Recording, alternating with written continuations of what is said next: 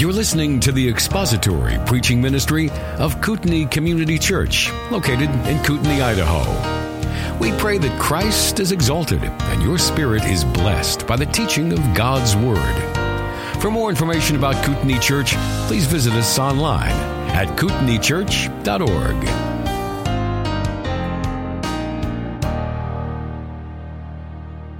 So we are Session 3 in Biblical Theology of Work, and we are looking this morning at the problem of work.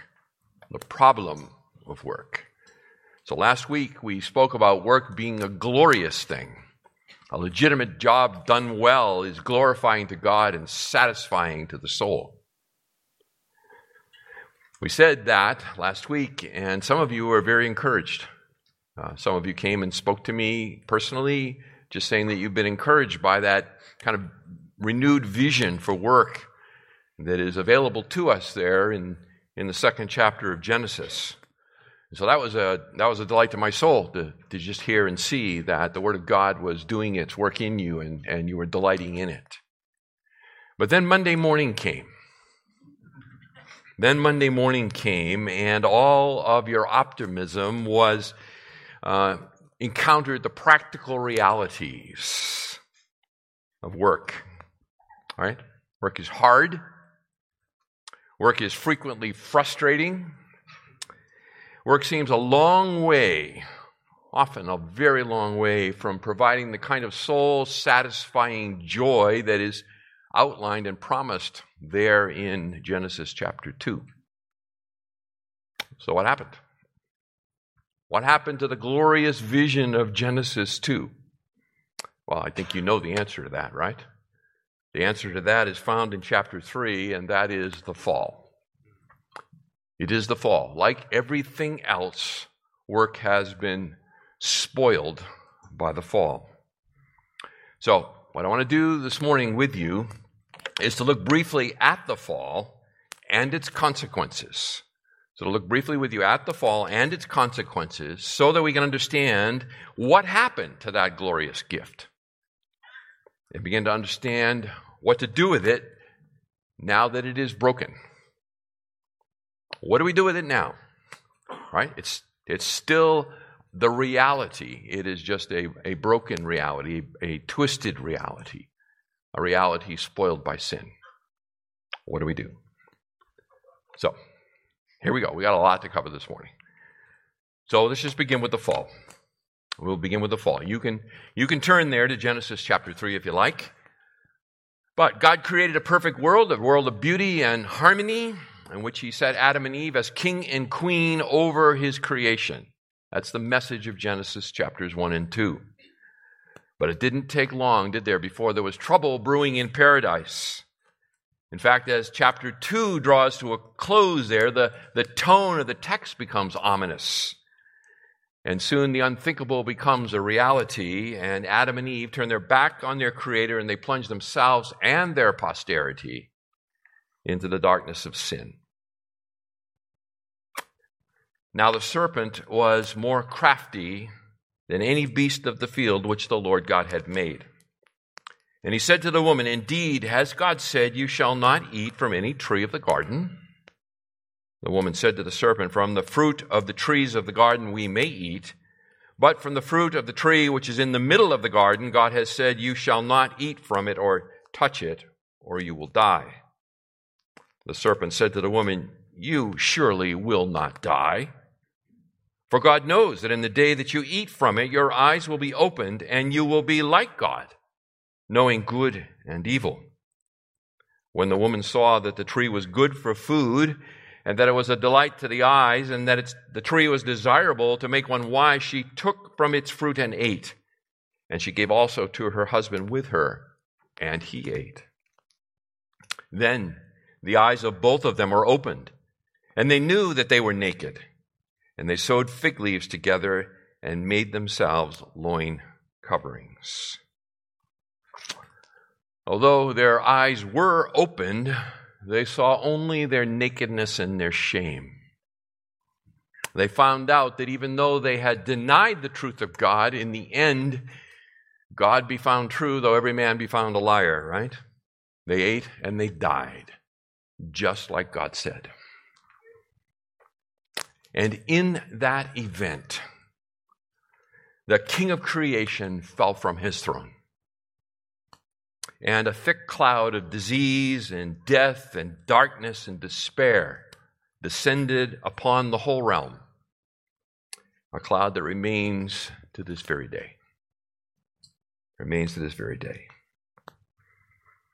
Let your eyes slip ahead to verse 17. Then to Adam he said, he being Yahweh, because you have listened to the voice of your wife and have eaten from the tree about which I commanded you, saying, you shall not eat from it, cursed is the ground because of you. In toil you will eat of it all the days of your life. I want you to notice there, by the way, the emphasis on the second person, the use of the word you and your. It's 5 times, I believe, if I counted it correctly, in that one verse. It's used repetitively. God is addressing him in the second person, the you and your, you, your. What's the point? Well, the point is that this is God's direct focus on Adam as a culpable party in what has occurred here. It is a result of you eating. It is a result of your eating that the ruination has come. God is ultimately pinning the blame directly where it belongs, and it falls upon Adam. Falls upon Adam. And the reason that he gives for the ensuing penalty here, where we read in verse 18, both thorns and thistles it shall grow for you, and you shall eat the plants of the field. By the sweat of your face you will eat bread till you return to the ground, because from it you were taken. For you are dust, and to dust you shall return. The ultimate reason that God gives is because Adam listened to his wife rather than God and willfully rebelled against his Creator. That's the short and harsh reality of it all. God's repetition of that original prohibition there, you shall not eat from it, right? You see it there in verse 17. Because you've eaten from the tree about which I commanded you, saying you shall not eat from it, God's repetition of that just reinforces the severity of the crime.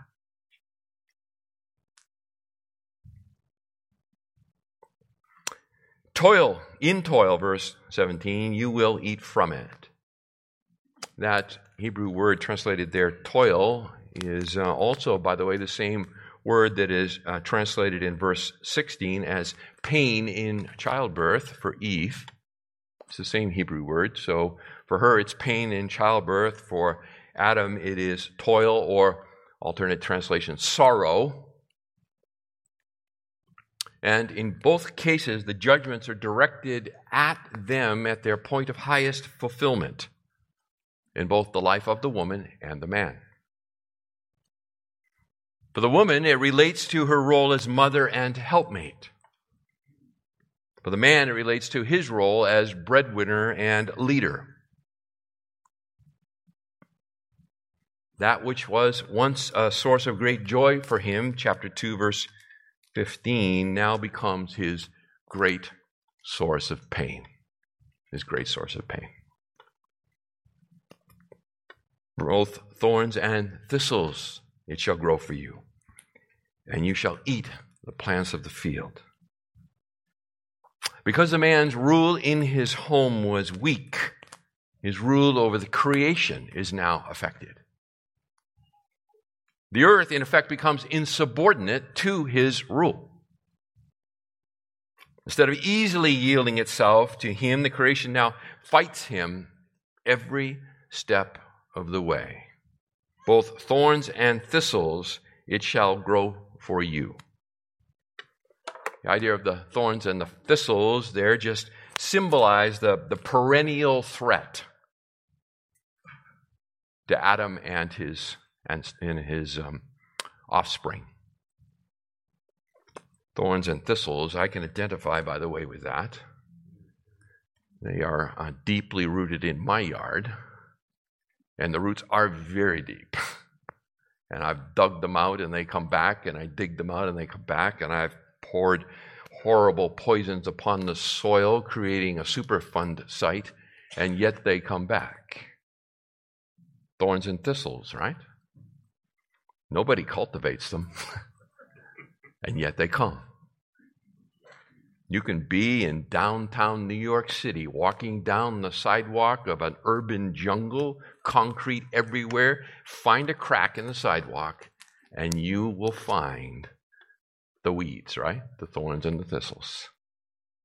This is the creation in rebellion against God, against Adam, his lawful ruler, and we as his descendants. Verse 19, by the sweat of your face you will eat bread till you return to the ground. Because from it you were taken, for you are dust, and to dust you shall return. Even when the man sits down to eat, at the end of the day, the end of the expending the labor, the end of the day, the sweat will continue to drip from his face. That's the picture. He will never be free of the fatigue and the toil. Later, Lamech, his offspring, will name his son Noah, and the word means rest. And he will name him in hope that this one will finally bring rest from the devastation that Adam has wrought upon the creation. This wrestling with the earth, God says, will continue until the soil eventually overcomes him and he returns to that from which he was taken. It's true for you and I. Adam's freedom and release only comes through the dark shadow of death. The fall. Well, fast forward a number of millennia, and we arrive at where we are. We are still living in the backwash of Adam's rebellion, Adam's insubordination that has brought with it the insubordination of the creation. So you and I are living with the effects of the fall right now, right here, in every aspect of our lives, and work is no different. It is no different. So, what I want to do with you here for a bit is to look at the effects of the fall upon work today. And the reason I'm doing this, and I'm going to belabor this a bit, is so that nobody escapes from this room this morning under the illusion that somehow they have escaped its effect upon work for them. And the reason for that is that we are setting the stage for that beautiful diamond of the redemption of work in Christ. So, when you go to buy a jewelry, or a diamond ring or something for your sweet girl, and you go into the jewelry store and they show you the various rings, of course they put them out on a piece of black velvet, don't they? The reason they put them on the black velvet is because it enhances and shows off the beauty of the ring. So a look at the darkness of sin and its effect sets the stage for the glory of the redemption of Christ. So, the effects of the fall. The problem of work began there in the fall.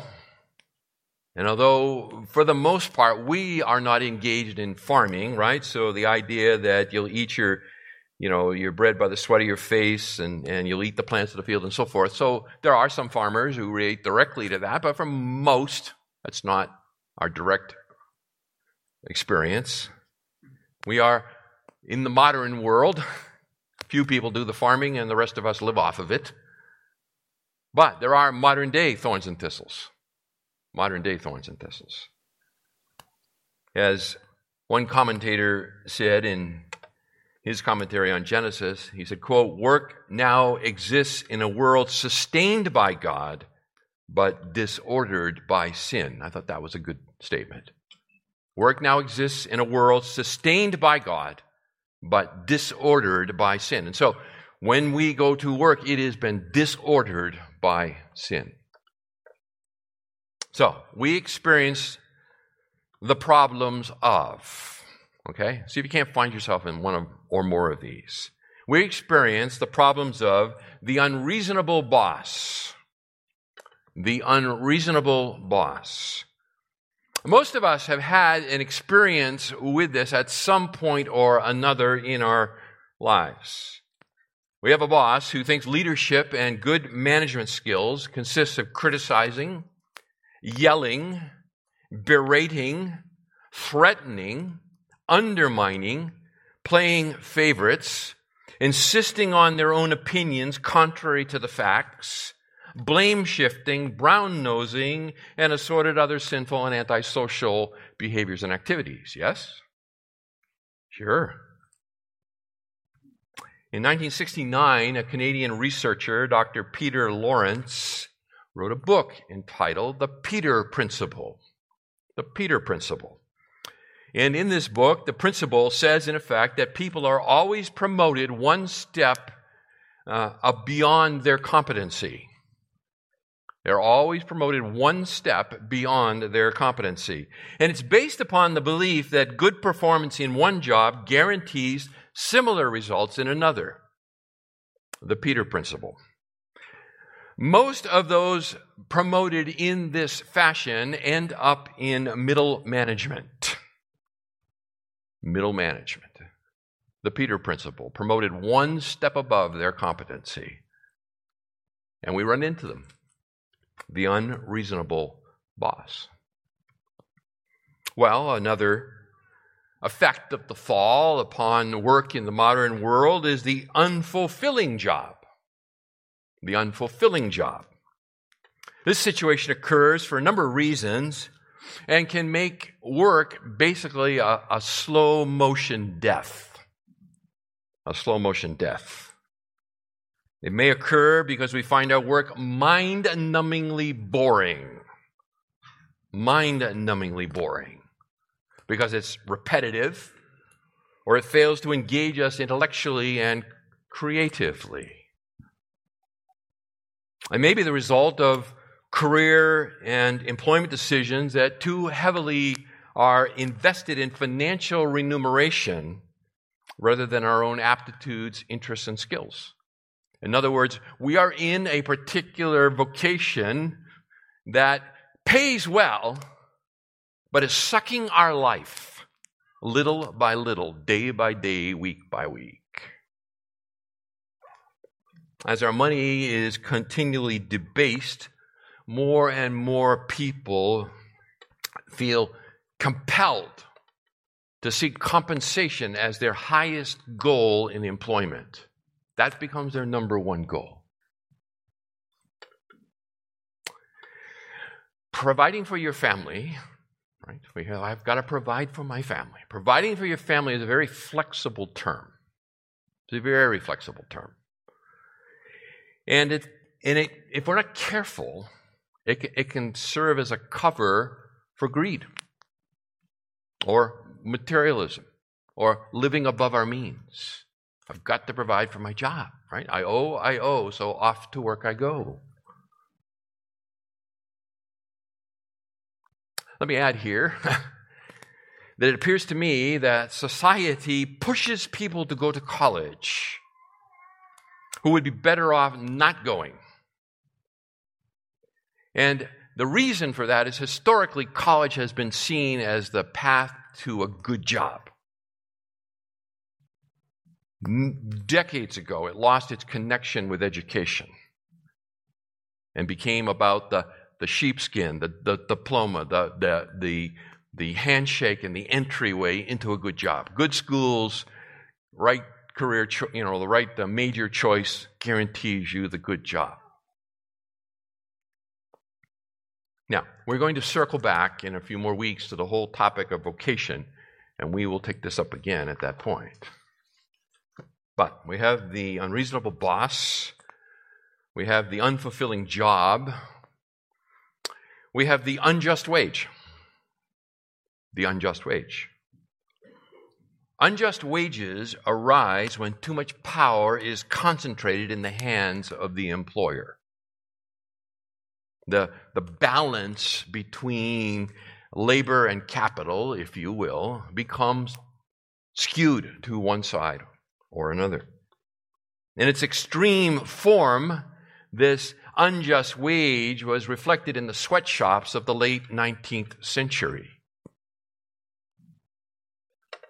Child labor, unsafe working conditions, horrendous working conditions.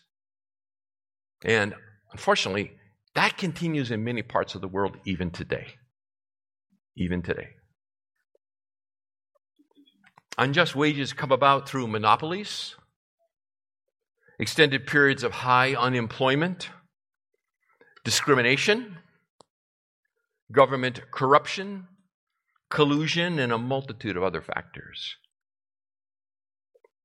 You think about discrimination. I'll just share a short story with you here. The home that I grew up in Massachusetts was built in 1905. And in the process of building it, they used newspapers to insulate the walls in one of the rooms. And years ago, we were undergoing a remodel of the kitchen, and they took the horsehair plaster down off the laths and got behind it and so forth, and they found the newspapers that had been used as insulation in the walls in that time. And intact there was a help wanted pages from the Boston newspaper.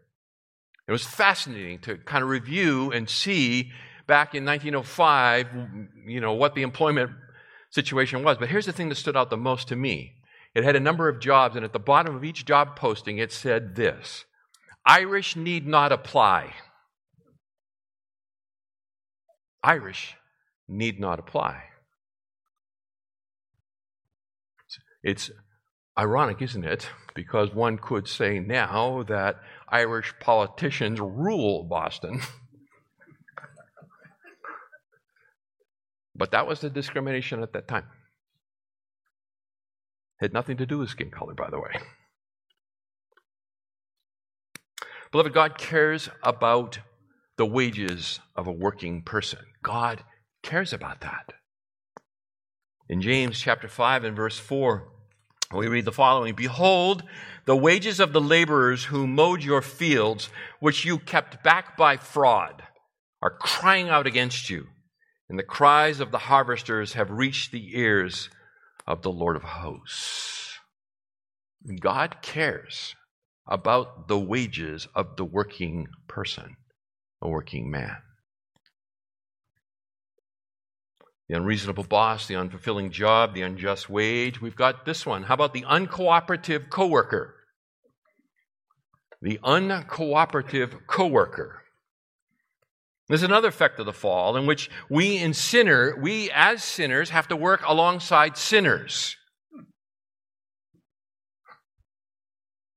This leads to jealousy, competition, backbiting, drama, selfishness, laziness, and a whole host of other evils. Sinners in close proximity with sinners. Sounds like marriage. And perhaps the most difficult thing about all this is, to some degree, our success is related or tied into the fulfillment of other people doing their job. Right? Holding up their end of the log, as it were. And as the saying goes, it's hard to soar with the eagles when you work with the turkeys. Yeah. Yep. The uncooperative coworker. How about this one? The unhelpful product. The unhelpful product. This expression of the thorns and the thistles concerns itself with the reality that some of us are working hard to create, manufacture, and sell products of dubious social value. Dubious social value. Now, I do not mean something that is illegal or immoral. Those would be just out and out wrong. But I do mean those things that are destined in relatively short order to be consigned to the trash bin. Dubious social value. I share another quote with you by Dorothy Sayers in her article, Why Work?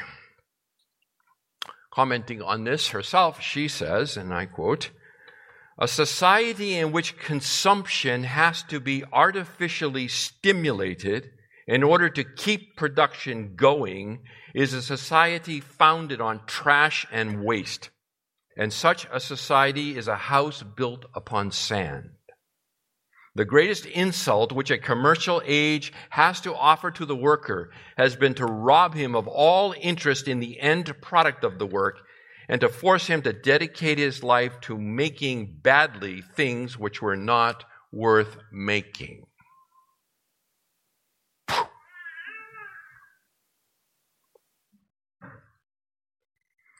70% of the U.S. economy depends on consumption.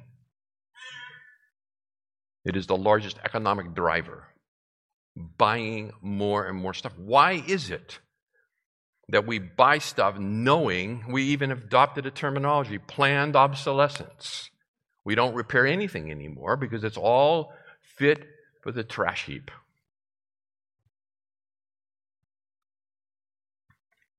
It cannot long last in that kind of an environment.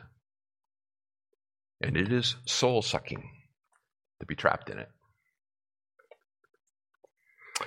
Oh, here's another one for you. It's called the unkind customer. I don't really need to elaborate on this one now, do I? Anyone who has any experience in either retail or fast food can fill in the blanks on that, right? And that's many of us. Many of us. The unkind customer. That is another set of thorns and thistles. Oh, we've got a few more. I worked hard at these, by the way. And I hope you're noticing. The unappreciative owner. The unappreciative owner or / the unrelenting pressure. The unappreciative owner / the unrelenting pressure. This is best illustrated by the beginning of the year communication from headquarters. And it says something like this. "Thank you for last year's hard work. Sales and earnings increased 20% over the prior year. This year, your new target is 25% more. And by the way, we're making a headcount reduction of 10%. Have a great year. Have a great year." It's relentless. If you've worked in corporate America, you know it is relentless. It's never enough. Always more with less. The unappreciative owner, the unrelenting pressure. My last one. No, second to last one. Sorry. We've got the unyielding problem. The unyielding problem. This is the scenario whereby you pour yourself into the task and the solution seems just beyond your fingertips. Just beyond them. You work at it and work at it and work at it, and you just can never get there. Thomas Edison. Thomas Edison tried 10,000 different substances before discovering the right filament for the incandescent electric light bulb. Can you imagine that? That is 9,999 failures before he hits on the solution. That is an expression of the thorns and thistles. The unproductive workplace. This is the last one. The unproductive workspace. workplace. We can envision far more work than we are able to accomplish because of our own limitations or resistance in the workplace. Perhaps you have developed a solution to a vexing business problem, and you find it blocked and stonewalled by other departments because it's going to change the way that they do their jobs, and they don't want to change.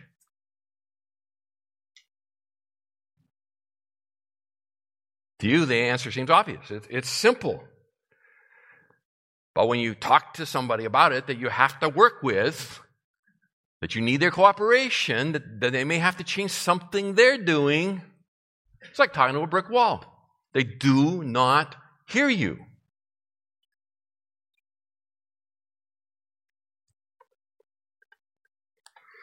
Beloved, we must remember this. We must remember this, that God cursed the ground, not the task of cultivating it. Okay? That is very important to hang on to in all of this. God cursed the ground, not the task of cultivating it. Work is still good. Work is still God-glorifying.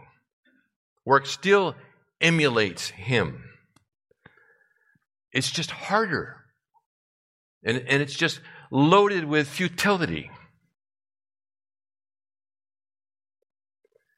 And this reality can lead us as workers really into one of two ditches when it comes to the topic of work. One of two. They're equally unbiblical, but we tend to veer in one direction or the other. It's either towards cynicism or idealism. Cynicism or idealism. They both fail to reflect a God-ordained theology of work.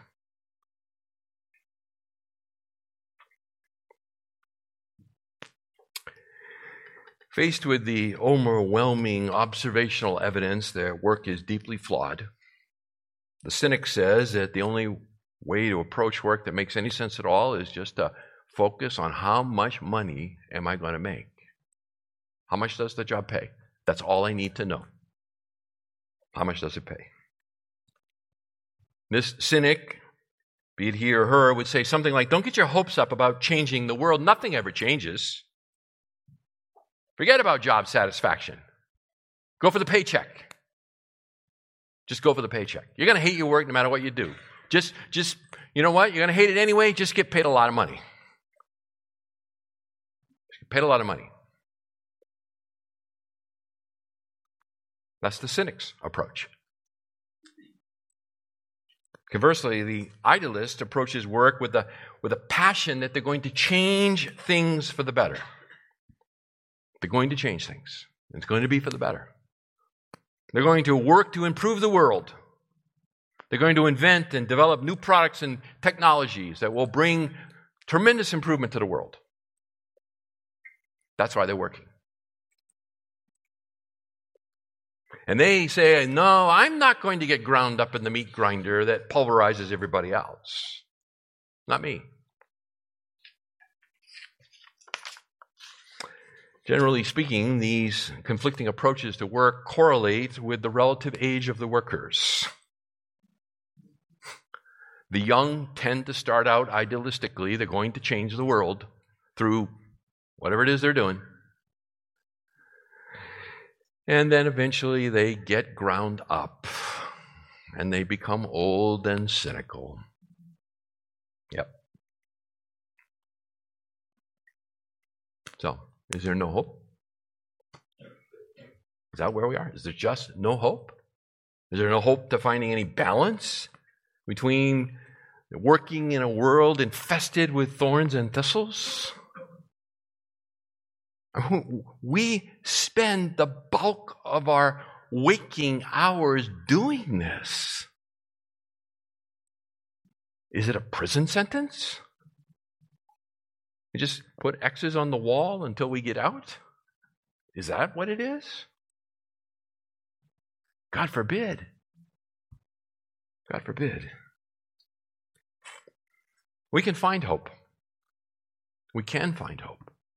We find it in the pages of the often misunderstood book of Ecclesiastes. So I am going to turn you there. Okay? I'm going to turn you there to chapter 2.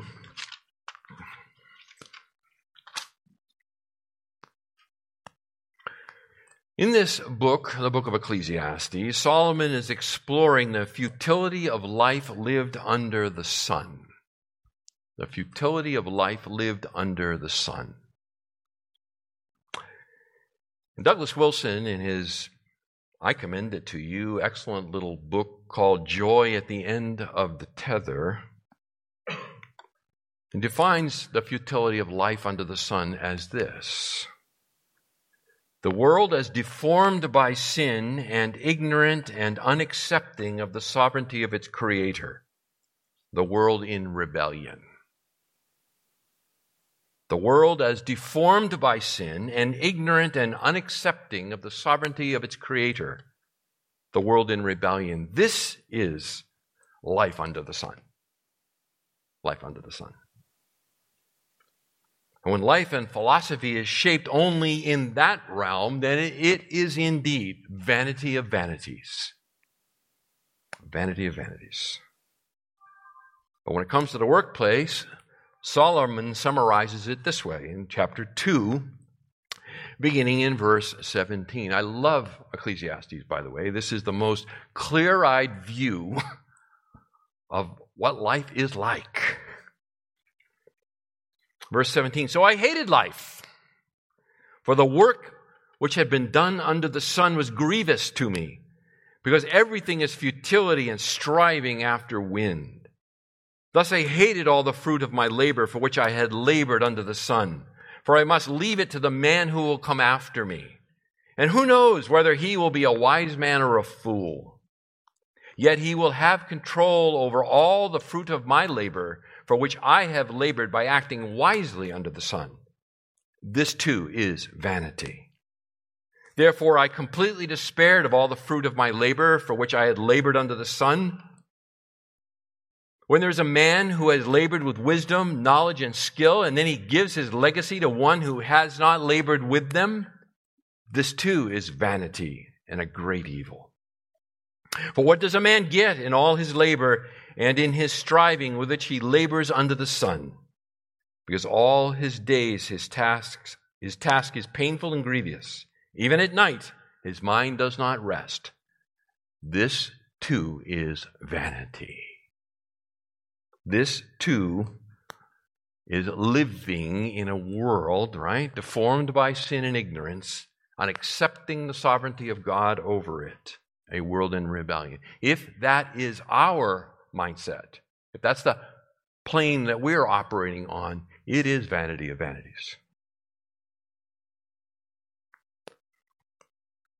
I hated my life, verse 17, for the work which had been done under the sun was grievous to me. Because of the fall. Because of the fall, even while accomplishing many good things, work measured in simply human terms is ultimately vanity. It does not endure. It does not endure. But here now is where the wisdom of Solomon comes to bear. Okay? He understands that work can still be fulfilling when we don't try to get more out of it than it can give. Let me say it again. Work can and will be satisfying when we don't try to get more out of it than it can give. Very important. God grants the capacity to His children to find enjoyment in a fallen world when we acknowledge His sovereignty over all matters, and that includes work. That includes work. Look at verses 24 to 26. There is nothing better for a man than to eat and drink and tell himself that his labor is good. This also I have seen, that it is from the hand of God. For who can eat and who can have enjoyment without Him? For to a person who is good in his sight, He has given wisdom and knowledge and joy. while to the sinner he has given the task of gathering and collecting so that he may give to one who is good in God's sight. This too is vanity and striving after wind. It is the wisdom approach to work that brings stability to life, to our life of work. It is a wisdom approach that will get you up tomorrow morning, and off to work you will go, and you will find a measure of enjoyment in it. Okay? You can't have all that is latent there because of Adam's rebellion. But you can still find joy. You can still find fulfillment. You can still experience a measure of the goodness that God has built into it all. Turn with me over to verses 12 and 13 of chapter 3.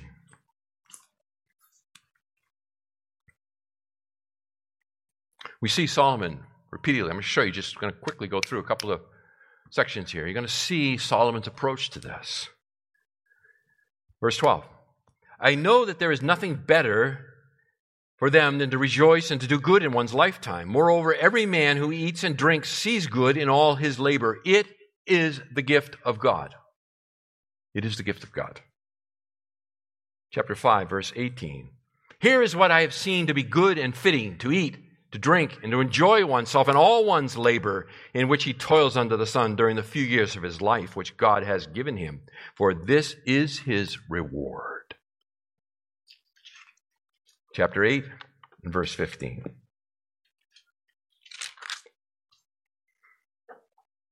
So I commended pleasure, for there is nothing good for a man under the sun except to eat and drink and to be merry, and this will stand by him in his toils throughout the days of his life which God has given him under the sun. Chapter 9 and verse 9. Enjoy life with the woman whom you love all the days of your fleeting life, which he has given to you under the sun, for this is your reward in life, and in your toil in which you have labored under the sun.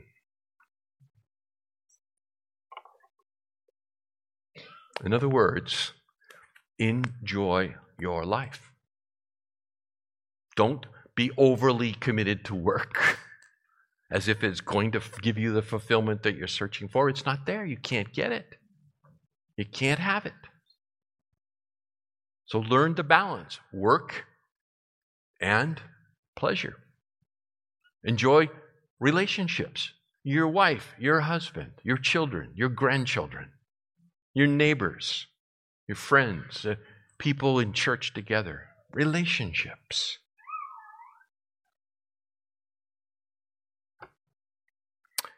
Maybe we can just sum it up in conclusion this way. Get up tomorrow morning and work hard. By God's grace, you may accomplish something. You may accomplish something. But in the end, recognize that until Christ returns and restores his creation, work will always produce a mixture of fruit and thistles. Okay. So, don't despair. Love God, and take time to enjoy the life that he has given you. Thank you for listening to the latest podcast from Kootenai Church. If you'd like to learn more about Kootenai Church or to donate to our church ministry, you can do so online by visiting kootenaichurch.org. We hope you enjoyed this podcast and pray you'll join us again next time. Once again, thank you for listening.